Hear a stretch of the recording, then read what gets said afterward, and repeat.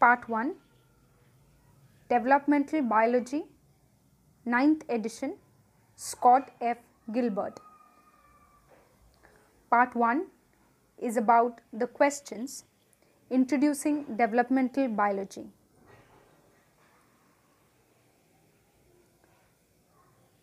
Between fertilization and birth, the developing organism is known as embryo.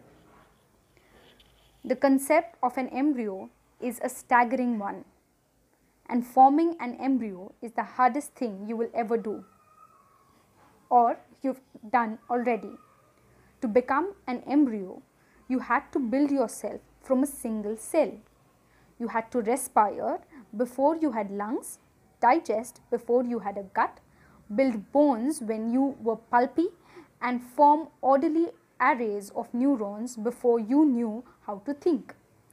One of the critical differences between you and a machine is that a machine is never required to function until after it is built. Every animal has to function even as it builds itself. For animals, fungi and plants, the sole way of getting from egg to adult is by developing an embryo. The embryo mediates between genotype and phenotype, between the inherited genes and the adult organism. Whereas most fields of biology study about adult structure and function, developmental biology finds the study of the transient stages leading up to the adult to be more interesting. Developmental biology studies the initiation and construction of organisms rather than their maintenance. It is a science of becoming a science of process. This development, this formation of an orderly body from relatively homogeneous material provokes profound and fundamental questions that Homo sapiens have been asking since the dawn of self-awareness. How does the body form with its head always above its shoulders? Why is the heart on the left side of our body? Why do we have fingers on each hand and not more or fewer? Why can't we generate limbs? How do sexes develop their different anatomies? Why can only females have babies?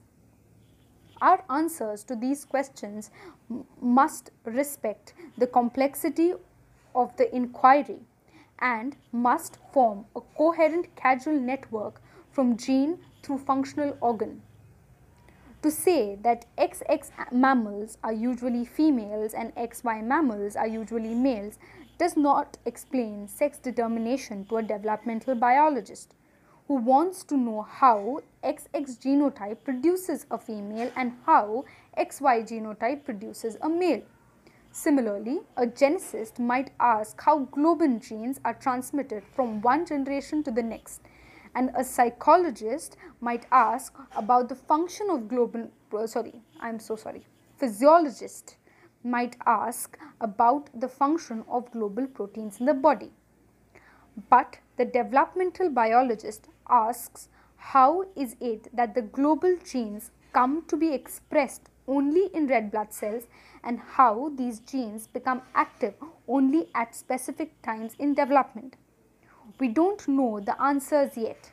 Each field of biology is defined by the question it asks.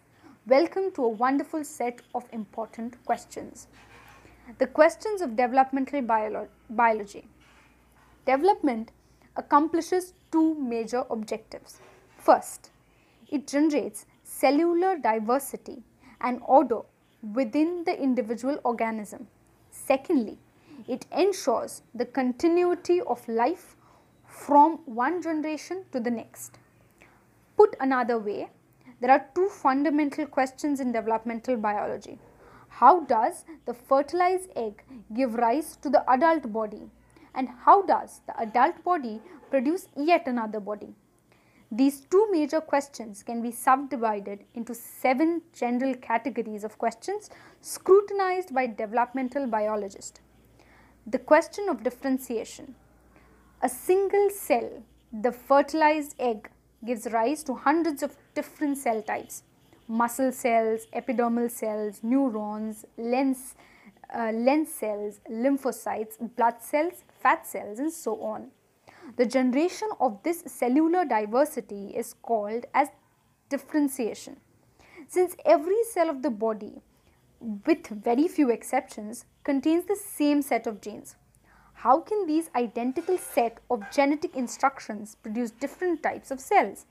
How can a single cell, the fertilized egg, generate so many different cell types? The question of morphogenesis. How can the cell in our body organize themselves into functional structures? Our differentiated cells are not randomly distributed. Rather, they become organized into intricate tissues and organs. During development, cells divide, migrate, and die. Tissues fold and separate. Our fingers are always at the top of our hands, never in the middle. Our eyes are always in our heads, not in our toes or gut. This creation of ordered form is called morphogenesis, and it involves coordinating cell growth, cell migration, and cell death. The question of growth. If each cell in our body were to undergo just one more cell division, we would be considered horribly malformed. If each cell in our arms underwent just one more round of cell division, we would tie our shoelaces without bending over. How do our cells know when to stop dividing? Our arms are generally the same size on both sides of our body. How is cell division so tightly regulated? The question of reproduction. The sperm and egg are very specialized cells and only transmit the instructions for making an organism from one generation to the next. How are these germ cells set apart from the cells that are constructing the physical structures of the embryo?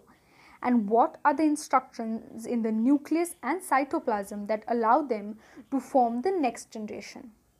The question of regeneration. Some organisms can regenerate their entire body. Some salamanders regenerate their eyes and legs, and many reptiles can regenerate their tails. Mammals are generally poor at regeneration, and yet there are some cells in our body, stem cells, that are able to form new structures even in adults. How do the stem cells retain this capacity? Can we harness it to cure debilitating diseases?